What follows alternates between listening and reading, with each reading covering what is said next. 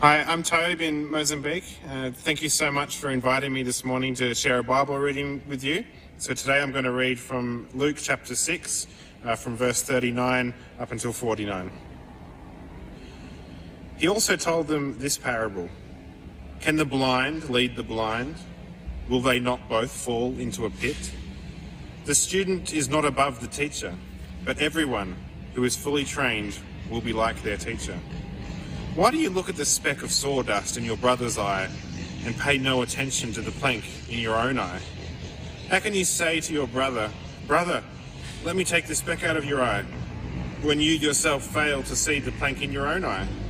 You hypocrite, first take the plank out of your eye, then you will see clearly to remove the speck from your brother's eye. No good tree bears bad fruit, nor does a bad tree bear good fruit. Each tree is recognized by its own fruit. People do not pick figs from thorn bushes or grapes from briars. A good man brings good things out of the good stored up in his heart, and an evil man brings evil things out of the evil stored up in his heart. For the mouth speaks what the heart is full of. Why do you call me Lord, Lord, and do not do what I say? As for everyone who comes to me and hears my words and puts them into practice, I will show you what they are like. They are like a man building a house who dug down deep and laid the foundation on rock. When the flood came, the torrent struck that house but could not shake it because it was well built. But the one who hears my words and does not put them into practice is like a man who built a house on the ground without a foundation. The moment the torrent struck that house, it collapsed, and its destruction was complete.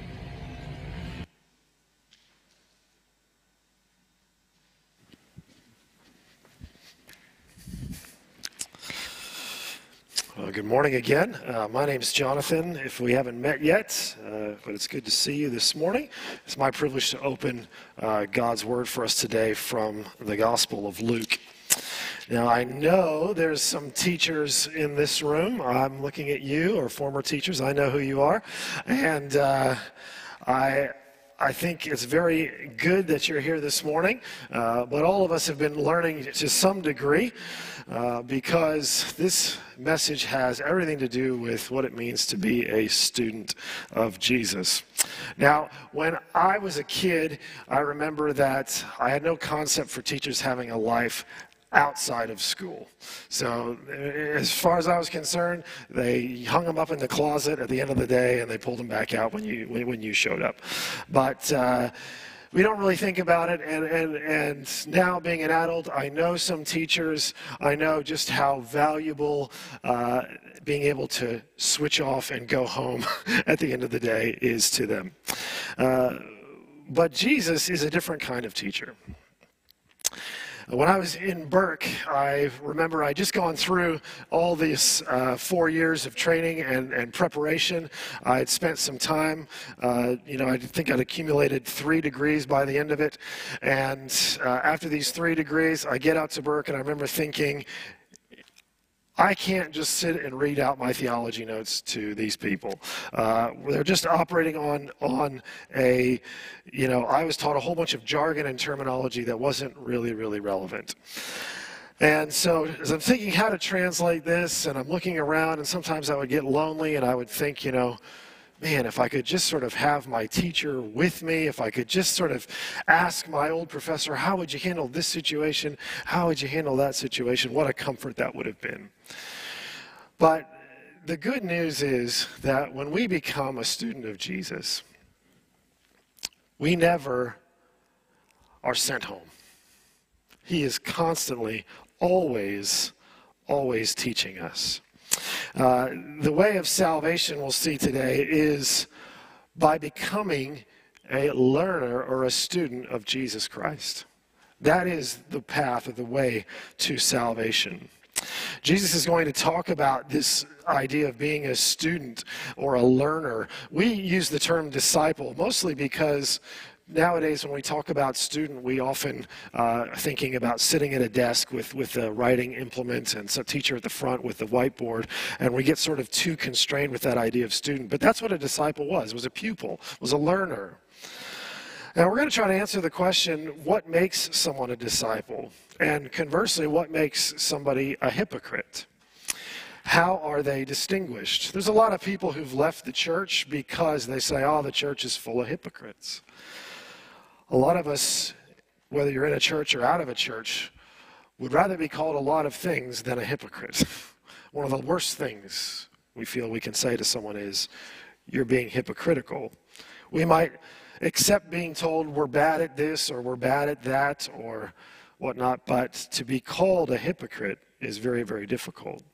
But Jesus is going to tease out the difference between a genuine and a false disciple in Luke chapter 6, verse 39 to 49. So in this section, he's teaching us about the nature of genuine discipleship for those who would seek to follow him. And specifically, and if you really latch on to anything, this is what I want you to latch on to. Jesus is teaching us that genuine discipleship is distinguished not by profession merely, not just by what you say, but by transformation. So another way of putting it, we could say that all who would pledge their allegiance to Jesus in this upside-down kingdom of God that he's bringing will be marked by a change from the inside. And that change, which can be difficult to distinguish from the surface, but which is still comprehensive. James Edwards put it this way: all discipleship consists foremost and forever in coming to Jesus, being with him. Only in relationship with Jesus as Lord do disciples hear him and learn his way. And within this relationship, they do his will, or better. Like the foregoing image of the fruit tree, they allow Jesus to bear fruit through them. This is the true formula for a saving faith. There's another way of saying that the way of salvation is by becoming a learner or a student of Jesus. It's also true that the formula for a strong and vibrant church, coming to Jesus in evangelism, hearing his word, his preaching and exposition, learning and doing his will in catechesis. For us personally as individual disciples and for us collectively as the church, as those gathered in the name of Christ, our relationship, our transformation into the likeness of Christ is the fruit of our faith. Now, faith is what makes us distinctive. Now, there's a couple types of students. I was a student in my undergrad who pulled his first failing grade. I somehow managed to get through all of primary school and secondary school without failing a class. I failed my first class at uni in undergrad. It was in music appreciation. It had nothing to do with the fact that I didn't like music. I love music. It didn't have to do with the fact that I had to perform music. That wasn't part of it at all. It had everything to do with the fact that the class was at 8 a.m. and I couldn't be bothered to get out of bed and get into class on time. And this particular lecturer had was a very right and good philosophy. If you didn't attend a certain number of classes, you automatically failed. So I automatically failed music appreciation. Modern political philosophy, fantastic. I could do great. Music, couldn't do it. I had to retake the class. But something changed when I got to seminary. I was engaged. And it was because I didn't just see this as something that would round off my life. The things that I was learning were my life. I was preparing to go into ministry. I was preparing to preach and teach the gospel. And so I knew that everything that I was being taught would be something that I would need to use in the future. On top of that, I was paying a cost personally for it. My parents weren't just fitting the bill like they were for my undergrad education. There's two types of students. Jesus is going to show that being a disciple is much more like me in seminary than it was like me in undergrad.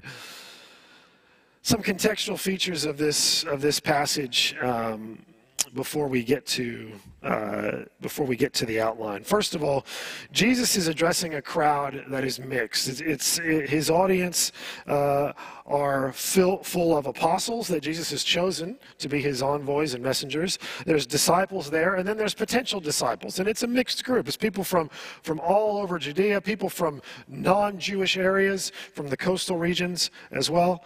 And Jesus, what he's doing in this, he's taking a crowd who came to receive something from him, and he's leaving them thinking about their commitment to him.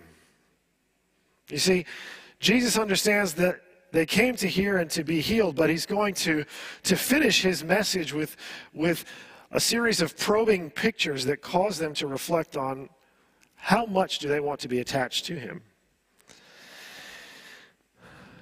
So this is the audience. The second contextual feature to note is that this teaching is a teaching of wisdom. Jesus is trying to distinguish two paths here, and his imagery and his framework is a very common in wisdom literature.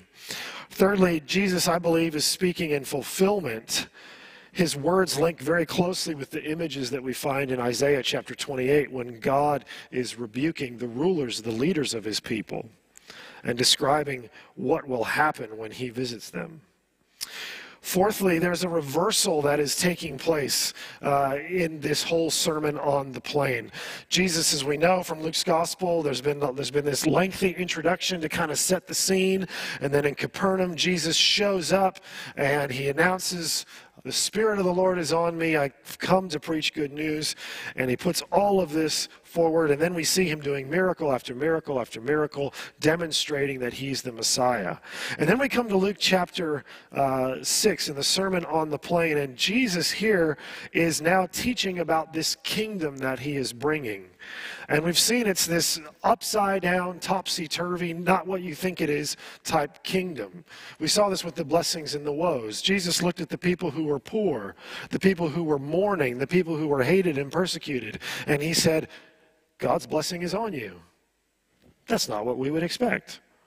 He then later on went to teach about what it means to love in the kingdom of God. And he said to love in the way that God loves is a love that embraces enemies. It's a love that gives without expectation of return.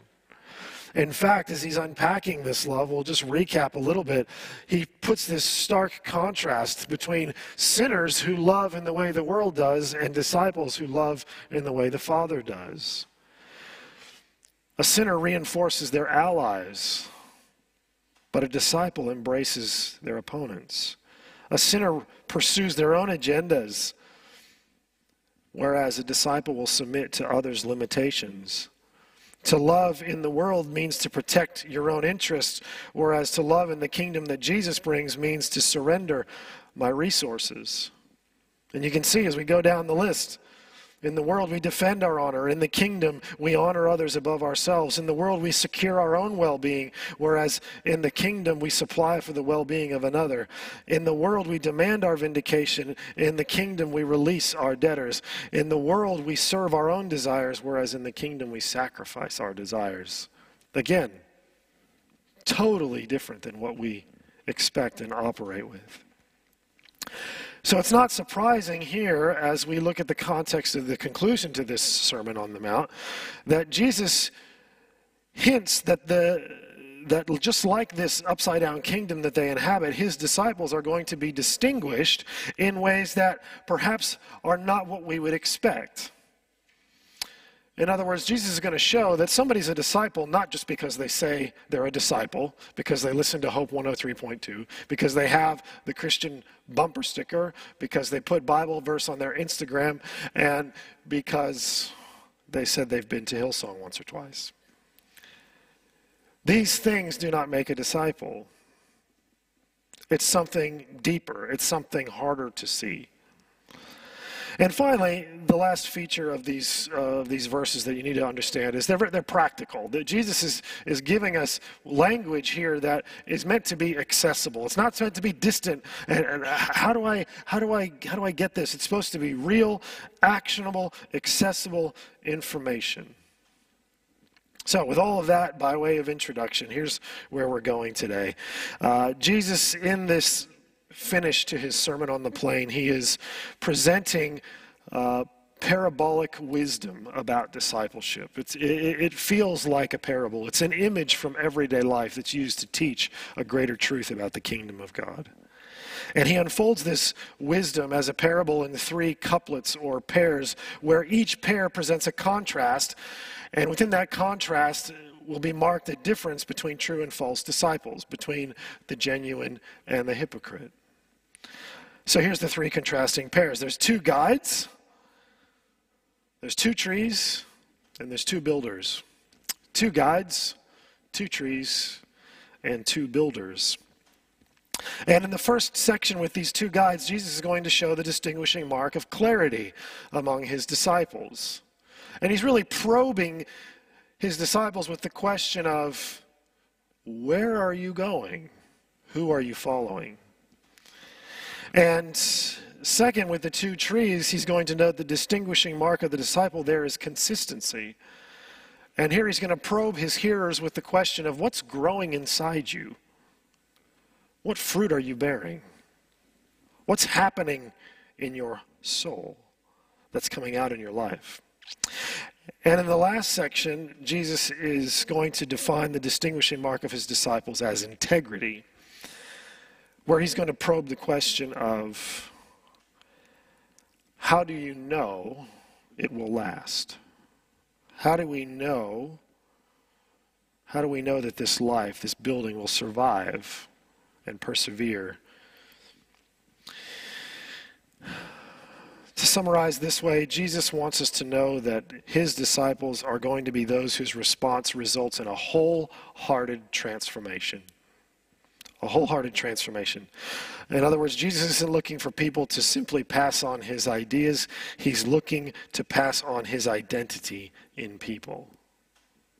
Do you catch the difference? Jesus isn't calling a church to be gathered together so that they can just continue repeating the Christian doctrines. Jesus is gathering the church together so that he is replicating himself in life upon life upon life, recreating us, restoring us into the image of God. And so we'll see that if we truly learn from Jesus, then we will become like him.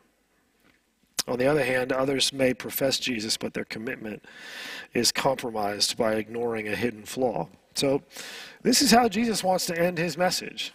You can see it's not for the faint of heart.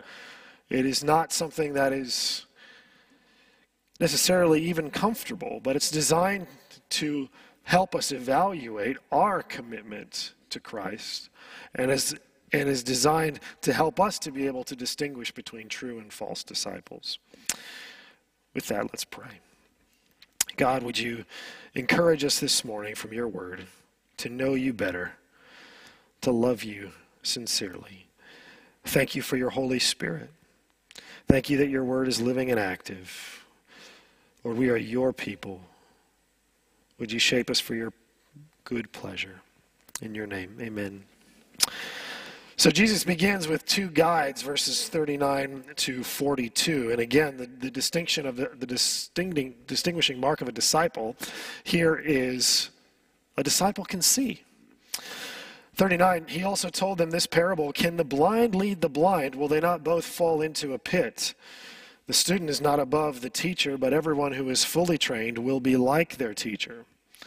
Why do you look at the speck of sawdust in your brother's eye and pay no attention to the plank in your own eye? How can you say to your brother, brother, let me take the speck out of your eye, when you yourself fail to see the plank in your own eye?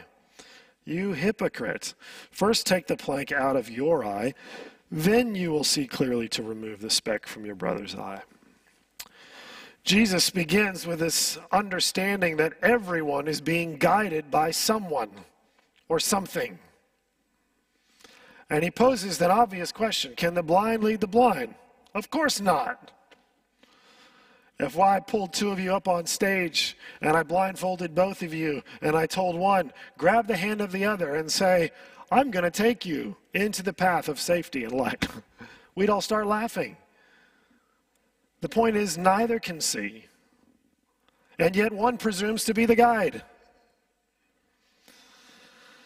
This carries over into the illustration, verses 41 to 42, of the person who has obstructed vision trying to help the other person see better. Jesus creates a very comical scenario here. We've all had something in our eye from time to time, And whether it's an eyelash or a speck of dust, often you either go to a mirror or you go to a friend or somebody nearby and you say, I feel like I have something in my eye. Can you see where it is? And you sort of, you peer over, you pull your eyelash down, and they look, you say, oh, I think it's over there. And they sort of, sometimes if you know them really well enough, you say, can you just sort of get that out? And they get it out for you. Now, Jesus says, imagine somebody sees a little piece of wood and they say, I'm going to get that piece of wood out, but in reality, they have this load-bearing beam sticking out from their eye. It's a total caricature. And the point is, how ridiculous is that? It's absolutely preposterous to be thinking that you can help somebody else see through this little speck when you've got this massive, massive plank in your own eye. Jesus calls them a hypocrite. Now, what does he mean by a hypocrite? A hypocrite was an acting term in those days. It meant to wear another face on top. And so the idea was that the external face was different from the face beneath. So we use the phrase two-faced for this. And so the person is a hypocrite because externally they're presenting themselves like they have the ability to heal. They have the ability to see. Oh, let me clarify this for you, they say. When in reality, the picture that they have is completely muddled.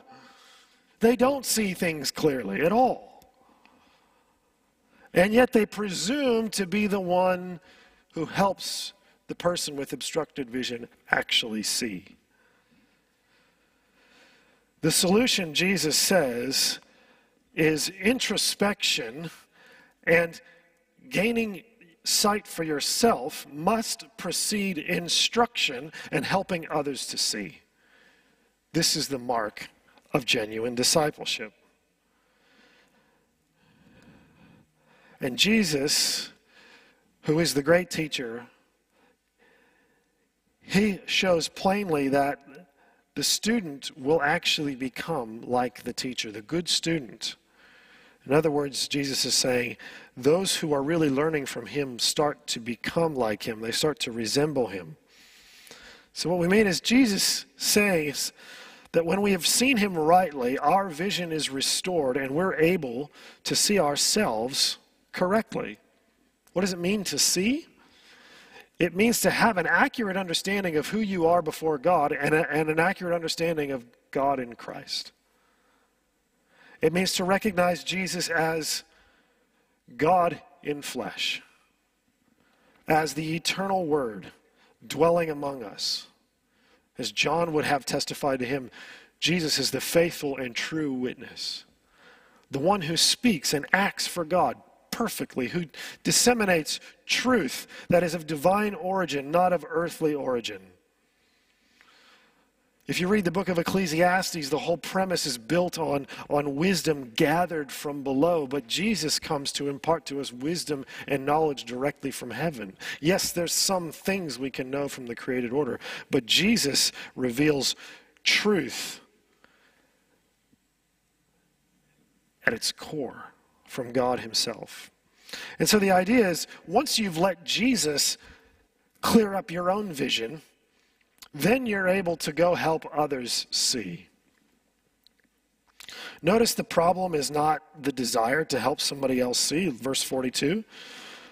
Jesus doesn't rebuke them for saying, who are you to think that you can help somebody else see? No, he just says, don't try to help somebody else see when you don't actually see for yourself.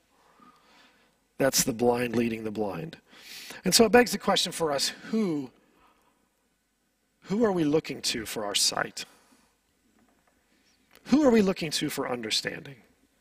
Who are we looking to show us and to teach us? Notice that the premise here is that everyone is learning something from someone. Everyone's following somebody. If your view of the world is shaped primarily by Kim Kardashian, you're going to have a certain view of the world. If your view of the world is shaped by your favorite pop athlete or by a local news reporter or by your favorite fiction author, they are constructing a framework through which you are to see things. But Paul would say that before we knew Christ, before we came to Christ, We had a certain way of looking at the world. But now that we know Christ, we don't look at the world, we don't look at anybody the same way we used to. We don't even look at Christ the same way we used to. Because we can now see. So, in terms of discipleship, and if we get really practical, don't follow somebody just because they say they're a pastor. Don't follow somebody just because they claim to know a way, because they say, this is, trust me, I know where we're going. First ask, can they see? Do they see Jesus, and do they show me Jesus? Paul says that the eyes of the world have been blinded by Satan so that we cannot behold the glory of God in the face of Christ. We're blind to the glory of God, which is there in Jesus. But when we come to Christ, when the light of Christ shines on us, then we can see. And Paul is so captivated by this metaphor that he can actually depict the entirety of the Christian life as an eternal gazing or looking upon Jesus. And in this eternal looking upon Jesus, we are transformed constantly in the process. But you're not a disciple if you can't see. That's the first piece of wisdom. The second piece of wisdom is that a genuine disciple is distinguished or marked by their consistent reflection of Jesus' life and nature within. In other words, the byproduct of one's life will correlate to the quality and the kind of the treasure of that life. And Jesus finishes by pointing out that our speech is a direct line to the things that our heart loves. Jesus says no tree bears good fruit, nor does a bad tree bear good fruit. Each tree is recognized by its own fruit. People don't pick figs from thorn bushes or grapes from briars. So a good man brings good things out of the good stored up. Literally, it's treasured. The good man brings good things out of the good treasured in his heart. And an evil man brings evil things out of the evil treasured or stored up in his heart. For the mouth speaks what the heart is full of. So if Jesus' first pair of images was meant to get us to reflect on where we're looking, this pair of images is get us to reflect on what's happening inside of us. What is being produced within us. And in classic two paths wisdom imagery, Jesus says there's two trees. Now, if you took me to, and I had this experience, I was up in Bilpin, a few years ago, and they took us out to the orchard, and we were looking at the apple trees, and they said, and I just walked, and I thought, oh, look at, these are all apple trees. And then as they walked us by, they said, well, actually, no, that's not an apple tree. They were growing something else in that little particular subsection. That's a pear tree. Oh. But if I stood back from a distance, I could look at that and say, well, they're all trees. And the assumption was, I'm at an apple orchard. This is an apple tree. You can walk into a church on a given Sunday and look around and say, oh, look, here, it's all Christians. We're all in a church. These are all apple trees. We're all in the apple orchard. But it's only when you actually get up and you pull the fruit off the tree and you take a bite and you say, oh, this tastes like an apple. It's good. Jesus is pointing out that there is a quality difference between genuine and false disciples, that when we partake of their life, that when you share in the life of a genuine disciple, there ought to be some sort of reminder, taste, savoring of the life of Jesus himself. Conversely, if you get up close to the life of another and you begin to partake of their life and something smells rotten here. There's something that's, this is not Jesus here. That's not good. But then he moves from a quality difference between bad fruit and good fruit to a difference of kind. He says, look, at the end of the day, really, only Fig trees will produce figs. You can't look at a thorn bush and say, man, why aren't there any figs? You can't look at a false disciple and say, gee, why am I not seeing the fruit of the Spirit there? It's never going to come. It will never arrive. But it's deeper because it has everything to do with what the heart of this person or the roots of this tree are drawing on. Jesus gives us a hint as to the source of the difference. You see, in the good man who brings out good things, their heart is treasuring the good. And isn't this what Jesus told us? When asked about what the kingdom of God is like, he told a parable of a man who found a pearl of great price in a field, and he sold all he had to buy the field. Jesus is teaching us, he's saying that in the kingdom of God, my followers, they see me as the treasure. Conversely, there's some who may say a lot of nice things about Jesus, but he's not their treasure. They may sit in a Bible study. They may sit in a church. And if they don't treasure Christ, then we shouldn't expect to see the fruit of Christ come out of them. And it gives us a very simple test at the end. For the mouth speaks what the heart is full of. Here's a little test. Just ask yourself, what are some of the different ways that can characterize people's speech? We sort of did this in the first service. Let's try it again. Sometimes our speech is marked by sarcasm. Very, very, very, very sarcastic. If someone's mouth is dominated by sarcasm, Jesus is saying, well, that is a heart full of the need to chop down, the need to try to elevate oneself by cutting another one down. Not simply being able to humbly receive something, but the need to actually hold the authority and the control to cut it down. If someone's speech is characterized by snap, judgments, outbursts, sharp barbs, bursts of rage, what's going on in that heart? Can I suggest that's a heart that's full of fear? A heart that needs to be in control. If someone has a heart, if someone's words are characterized by whining and complaining and just whinging about everything, can I tell you that heart is a heart that's full of self? If someone's speech is characterized by constant worry, constant fretting and obsessing about things beyond their control, can I tell you that that's a heart that's filled with a small God, a domesticated God, not a big, mighty, powerful, omnipotent, sovereign creator.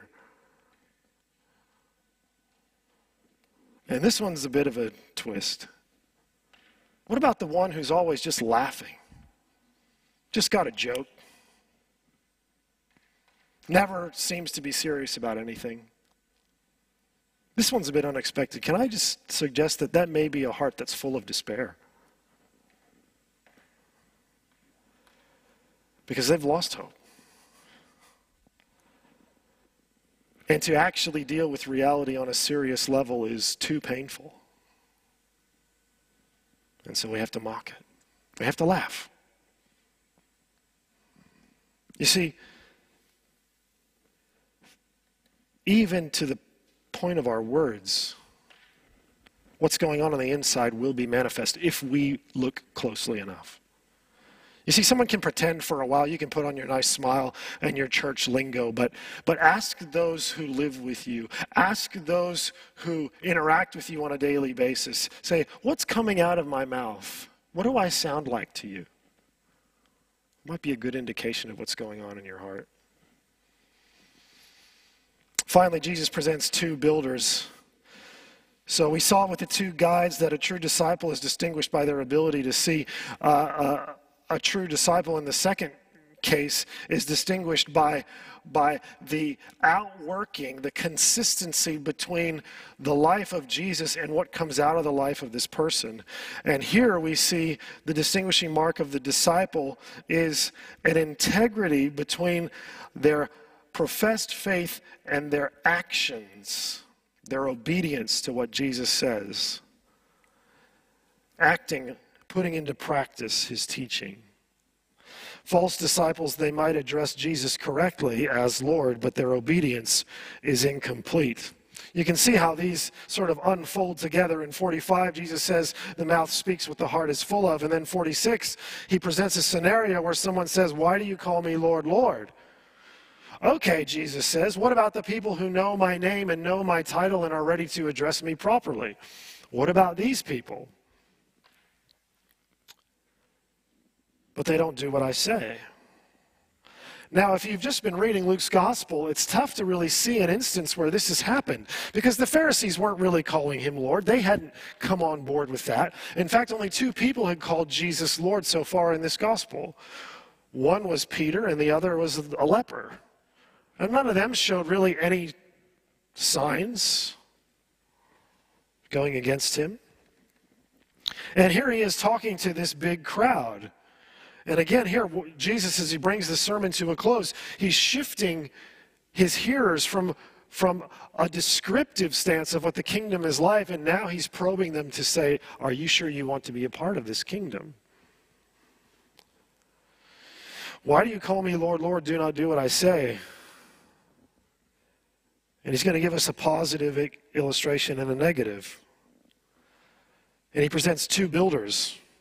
Not two houses, but two builders. As for everyone who comes to me, hears my words, puts them into practice, I'll show you what they are like. They're like a man building a house who dug down deep and laid the foundation on rock. It could be tempting to sort of hastily construct a hut in the wilderness there. I mean, if depending on where you were, if the sandy topsoil was fairly dry and crusty, it could seem fairly hard. But that was entirely different from stone, from bedrock, which was beneath the surface. So Jesus says the one who does his words is like someone who put a house on a rock, and that house survived the flood. It survived the torrent because it was well built. Versus this other builder for whom the act of digging a foundation, the act of actually going down deep is just... it's a bit too much trouble. It's at the end of the day not really worth it. But this person's house, when it's struck by the torrent, their house collapses and there's total destruction. Now again, in continuing this theme, here Jesus has two houses. If you look from the outside, you can look and you might not see the difference. They both look like a structure. And the test of the integrity of that house is really the arrival of the torrent. It's the arrival of this flood. Now, I mentioned at the beginning that I believe Jesus is pulling language from Isaiah chapter 28, which would be very fitting because when he announced his ministry, he's quoting from Isaiah 61.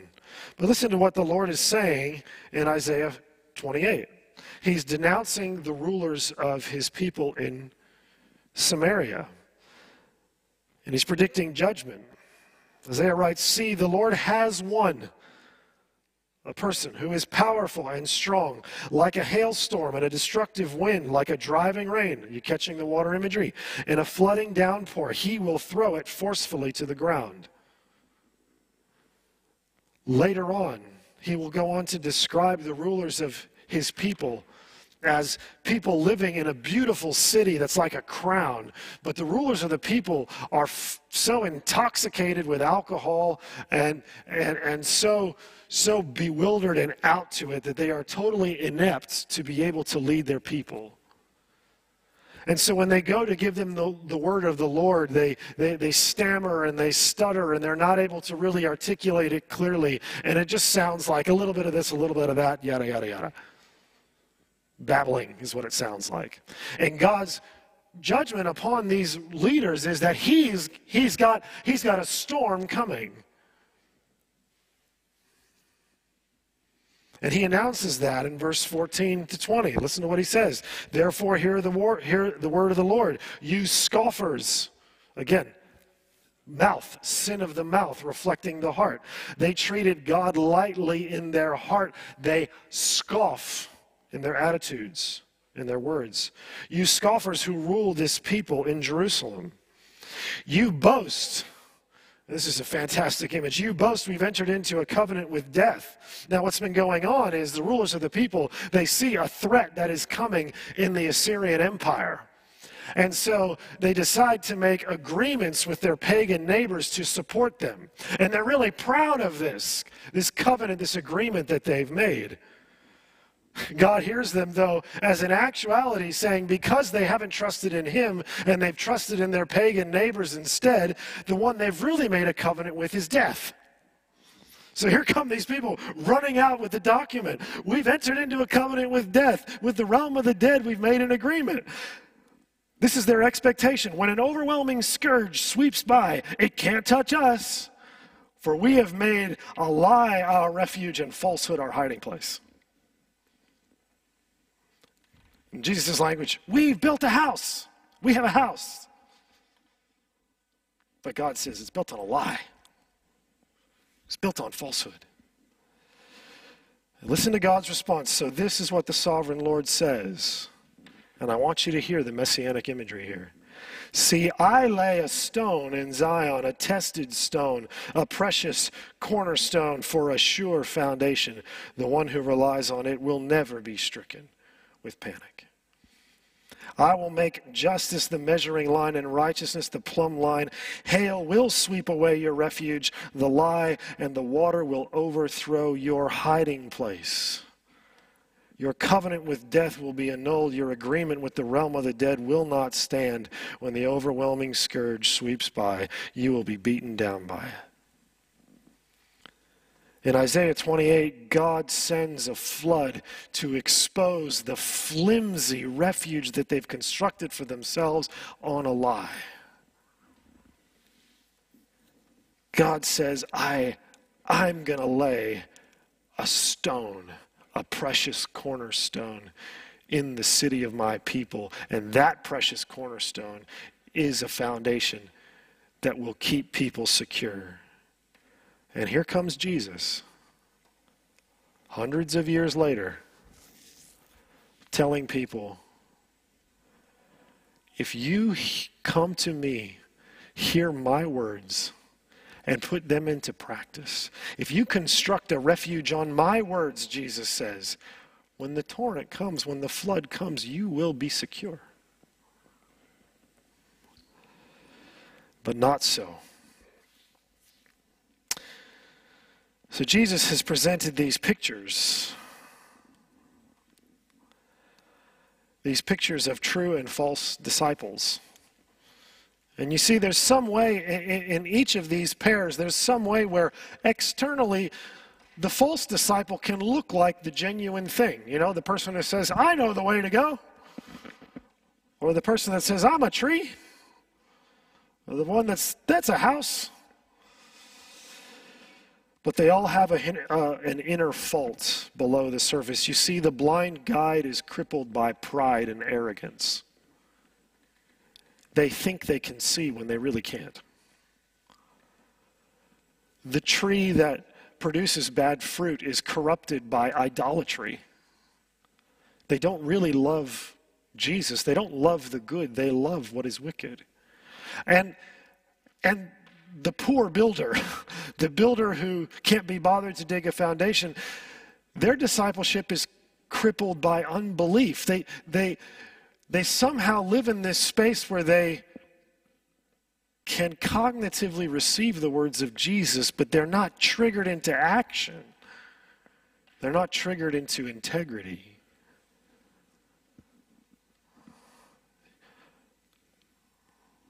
It makes us ask, am I a true, genuine disciple? Or am I one of these foolish other ones? Now, the gospel is that we were all blind, idolatrous, unbelieving people. But that Christ came, and so now that if anyone is in Christ, that person is a new creation. Jesus presents himself in these verses as the teacher. And if we are to be his students, he is willing to teach us. The good news is there's no tuition cost. You don't need to pre-qualify. You don't need to get your marks up to a certain level to be enrolled in his school. He's not going to just take you through a program and say, well, I've taken you this far, see you, I'm out of here, my job's done. He will continue to help you see. He will produce the good fruit, and he will keep you secure, and he will keep you steadfast. He's remaking you into his image. And so this is why we've been focusing so much on these habits of faith, what faith looks like practically. You could say it this way, it's living out the change that's happening inside of you. And you live that out by believing the gospel, by embracing your identity as somebody who is a disciple of Jesus, by receiving that grace, allowing that to change the way you view yourself and the way you view your world, by putting the words and teachings of Jesus actually into practice, by modeling this for the community of his believers, by posturing yourself in this world not as a servant of your own agenda or a servant of the world and its systems, but as a servant of the gospel. So that by doing all of these things, our life becomes, again, a proclamation of the gospel. And so that it's not that professing your faith isn't important. It is important, but that profession must come from an inner working of God, a spiritual rebirth, a refashioning in the image of Christ. So as we take in the gospel, it is working in us to call us, to strengthen us, so that we might respond in faith.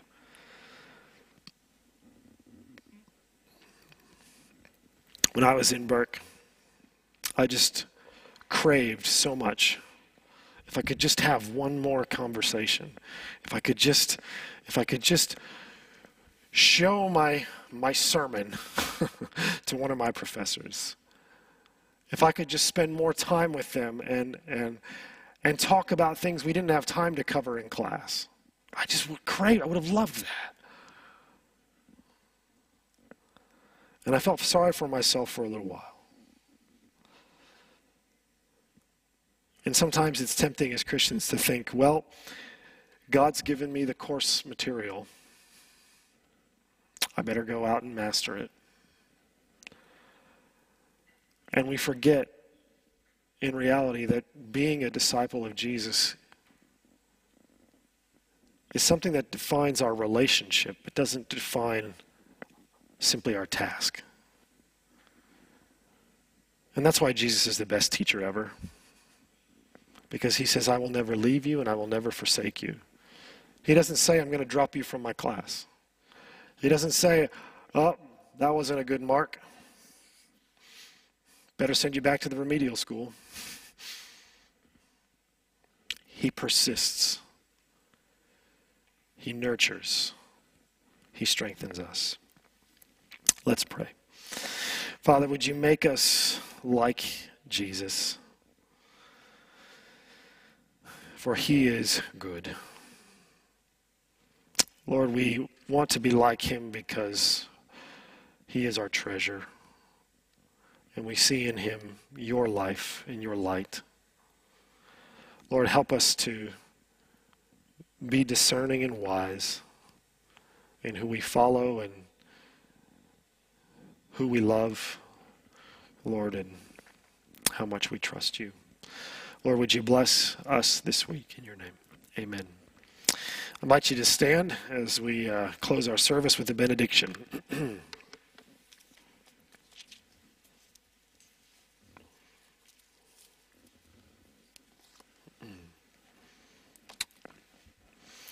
May you go in the grace and knowledge of our Lord Jesus Christ, knowing his peace, resting in his finished work on the cross, trusting that he has given you all that you need for life and godliness.